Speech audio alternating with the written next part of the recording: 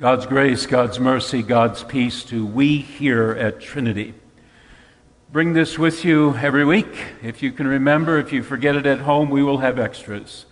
If you turn to page 20, there you can take sermon notes. If you are so inclined, you can take sermon notes, and each week you can take notes. Many of our small groups are participating in a Bible study connected with this campaign.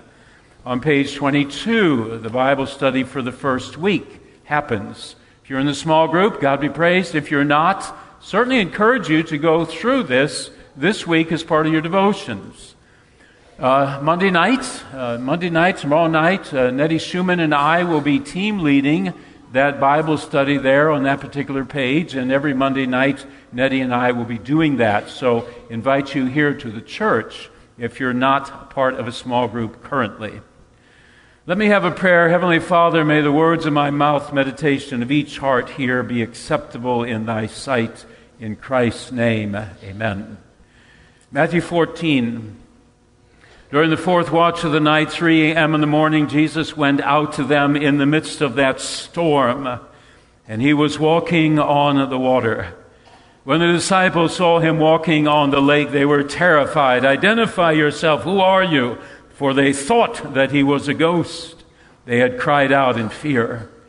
Jesus said to them immediately, it is I. Do not be afraid. Take courage."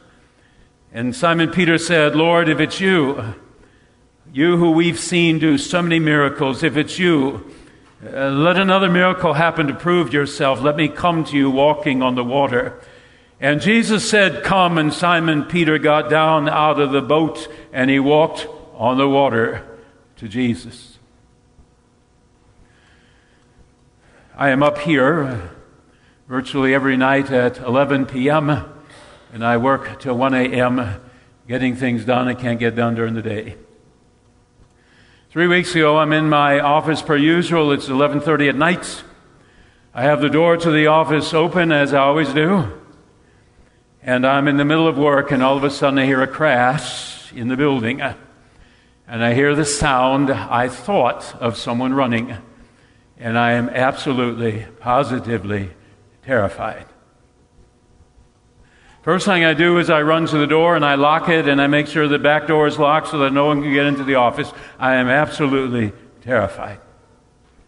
My phone is at home. I think about using the church phone and calling the police, and I sit and think, if no one's there, this is going to be really, really foolish. So I keep the lip zipped, and I sit there praying to God, And finally, at about a half an hour later, I can't focus on getting any work done. I'm wondering what's happening out there. And so I go to that door, and I unlock it, and I go to the doors that lead out of the building. And before I go out, I say in a very loud voice, I'm sure it was as timid as a mouse, but in a very loud, "Who's there? Identify yourself." And with that statement, I leave the building as quick as I can. Go around the back side, I come in there, and I turn on the alarm. I figure if anyone's on the building, the alarm's going to go off, and the police are going to come. And I stand outside that door, and I listen for the alarm, and the alarm doesn't happen. Did I ever figure out what caused the crash? No. Did I ever figure out who was running in the building? No. Did I ask Pastor Shower to look at the security cameras? No. But that's what happened. Who's there? Identify yourself. Your phone rings. It's someone who's not in your contact list. Or maybe it has that famous word, unknown caller, on it. And the last thing you're going to do is you're going to answer the phone to someone that you don't recognize the number or the person. But that phone rings and something's going on in your life right now, right? You've had some CAT scans done, you've had some MRIs done, and the doctor said, "I'll get back with you." And you look at that number and you hear the phone ringing and you're sitting there saying, "Who are you? Who's on the other end of this line? I can't risk not answering the phone because I'm waiting for test results." Or maybe the phone rings and you've been out of work for a couple of months and you've interviewed at 3 or 4 different places and they said, "Hey, we'll get back with you. And you've been waiting patiently. The phone rings, you don't recognize the number. Your first inclination is, I'm not going to answer the phone. I don't know who this person is. But then that thought comes into your mind. What if it's someone that I interviewed with? What if someone's going to offer me a job, and if I don't answer this phone, that opportunity is going to pass me by? Who is this? Identify yourself. Our comfortability in life depends upon one thing. Can I trust the family? Can I trust the friends? Can I trust, you fill in the blank? And the most ultimate question of all, as we look up, can I trust Him? Can I trust Him? I want to know who you are. I want to know whether you're for me or against me. I want to know whether you're friend or foe. I want to know who you are, what your purpose or motive is before I take the next step. If you send your children to our parochial school, you do your research. You better believe you do your research. You ask others in the neighborhood, you make some phone calls, you check this out because these are your most precious treasures, and you want to make sure that this place is a safe place, and that they're going to know about their Lord and Savior and grow in fellowship with each other. You do your research. You've got cancer, you got to see an oncologist. You just pick anyone out of the phone book? No, you Google it and you find out about this individual and you call around, check with other people, and then you trust your life to this oncologist. If a job has been offered to you, you just don't take it. You do some talking, you do some research. Is this company still healthy financially? Are they ready to go bankrupt? Is some other company going to buy them out, and in 3 months I'll be looking for another job? You do your research. Are you for me or against me? What is your purpose before I take the next step? It's 33 AD. It's the middle of the night. Great storm going on. The disciples in the boat.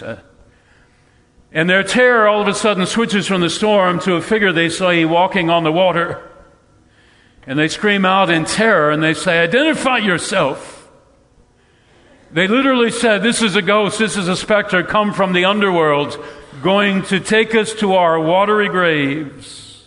They think it's a ghost. And then the voice speaks, the one walking on the water. He says, "It is I, it is Jesus. Do not be afraid." And Simon Peter says to him, if you're Jesus, you take blind eyes and you make them see. You take deaf ears, you make them hear. You take crippled legs and you make them walk. You take leper's skin and you make it pure. If you're Jesus, I want a miracle out of you. I know 12 hours ago you just fed 10,000 people with 5 loaves and 2 fish, but I need another miracle from you. Tell me to come to you walking on the water. And when Jesus said, "Come to me, Peter," Peter said, "I know you. I'm going to do something that no man in history has ever done. I'm going to get out of this boat and I'm going to plant my feet on the watery surface and I'm going to come walking to you." Do you know Him? Paul Strand, Connie Strand, Joshua Strand, we know Him. We know Him in ways we wish would never have happened, but they happened and we're blessed that they happened. We know Him. Do you know Him? I know you. You've been here 32 years. I've been in so much in your lives. I've heard you say, "I know Him because this situation here is a blessing from God. It came from Him.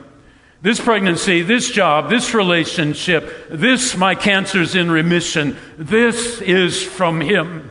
I know that you know Him because one of the phrases I hear from you so often is, "Who can get through this without who? Who can get through this without my oncologist? Who can get through this without this surgeon? You say, who can get through this without God?" I know you know Him. Is He for me or against me? My goodness. Sends His Son to die on the cross for ourselves. Is He for me or against me? There's a lot of people walking in the Bible. Some of them running, Hebrews 12, right? Run with perseverance the race set before you. Marathon last week. There are a few people running in the Bible, but most are walking. You've got two disciples that are walking to Emmaus. It's the first Easter, and someone joins them, and they don't know who the guy is, and he's asking some questions, and they say, "Man, where have you been? You've been burying your head in the sand. There's a guy named Jesus. He's been around for 3 years, all these miracles, and now he's dead." And this person walks with them to the village, and they say to him, "Why don't you stay with us, man? It's late at night. We don't want you to get robbed or anything. Stay with us." And he does.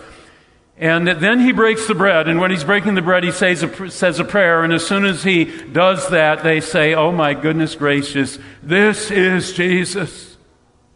And they run 7 miles, midnight, they run 7 miles back. And they tell the disciples, "We've seen Jesus risen from the dead." There's a whole lot of walking going on in the Bible. Woman walks out to Jacob's well there in Sychar. She's got some water pots with her. She thinks she's going to get some water. She bumps into someone there. And she says to this someone some questions, and the someone talks to her for about an hour. And after the hour is up, she is walking back as fast as you can imagine, back into Sychar's village, knocking on doors. Because she said, "I know this person at Sychar's well. He's the Messiah. Do you know him? Do you know him? Do you know him? Do you know him?" Adam hears God walking in the garden, and he says to God, "Identify yourself." And God must have got a chuckle out of that one. "Identify yourself." "Well, I'm God. And why are you hiding? And why are you afraid? You know who I am. Have you just sinned?" Abraham's walking. He's got a boy with him, his son. He's walking to Mount Moriah. He's going to sacrifice his son on the altar. My goodness gracious, Abraham. Why are you walking to Moriah? Because you know him. Why are you leaving $1 million inheritance that your father has left for you, going to some place God hasn't even told you where? Because you know him. Whole lot of walking going on in the Bible.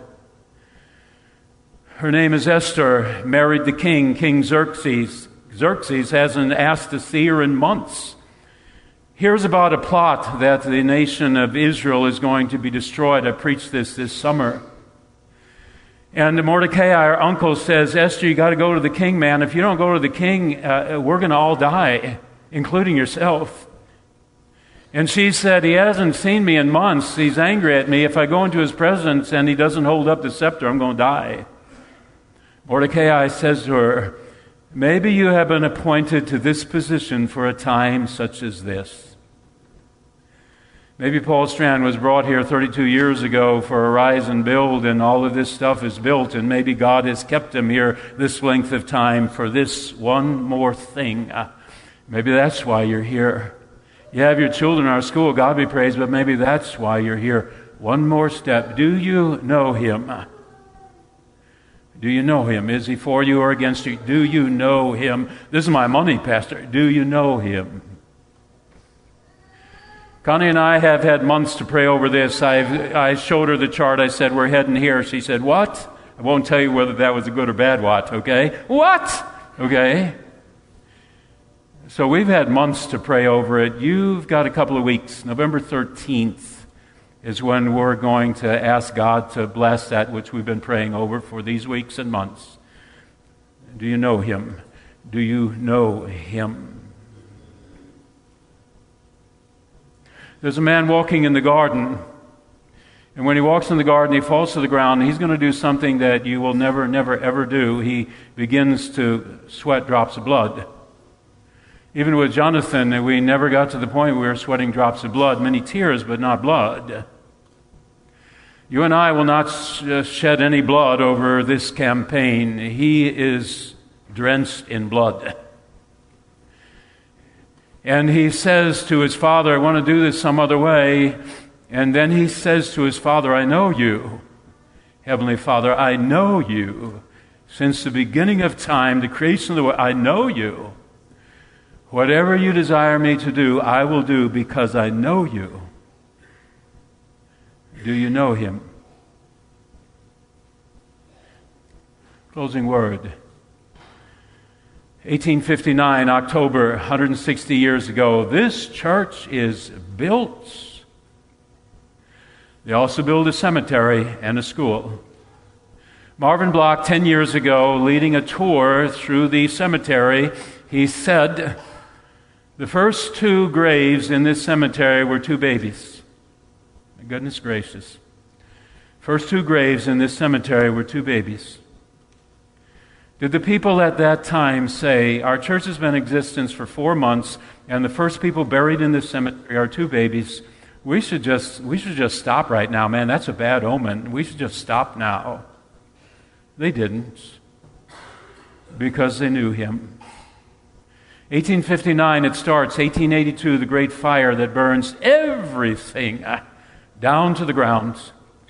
Do the people say, hey man, we've been doing this for 20 years and we still have 13, 14, 15 families. Let's just stop. This is a sign from God that we should just pack it up. And there's other churches around here. Let's go to Cooper's Grove and let's go worship there. Did they do that? No. Because they knew him. 7 months later, they had built a new church and a new school. 7 months later, they built a new church and a new school. Do you know him?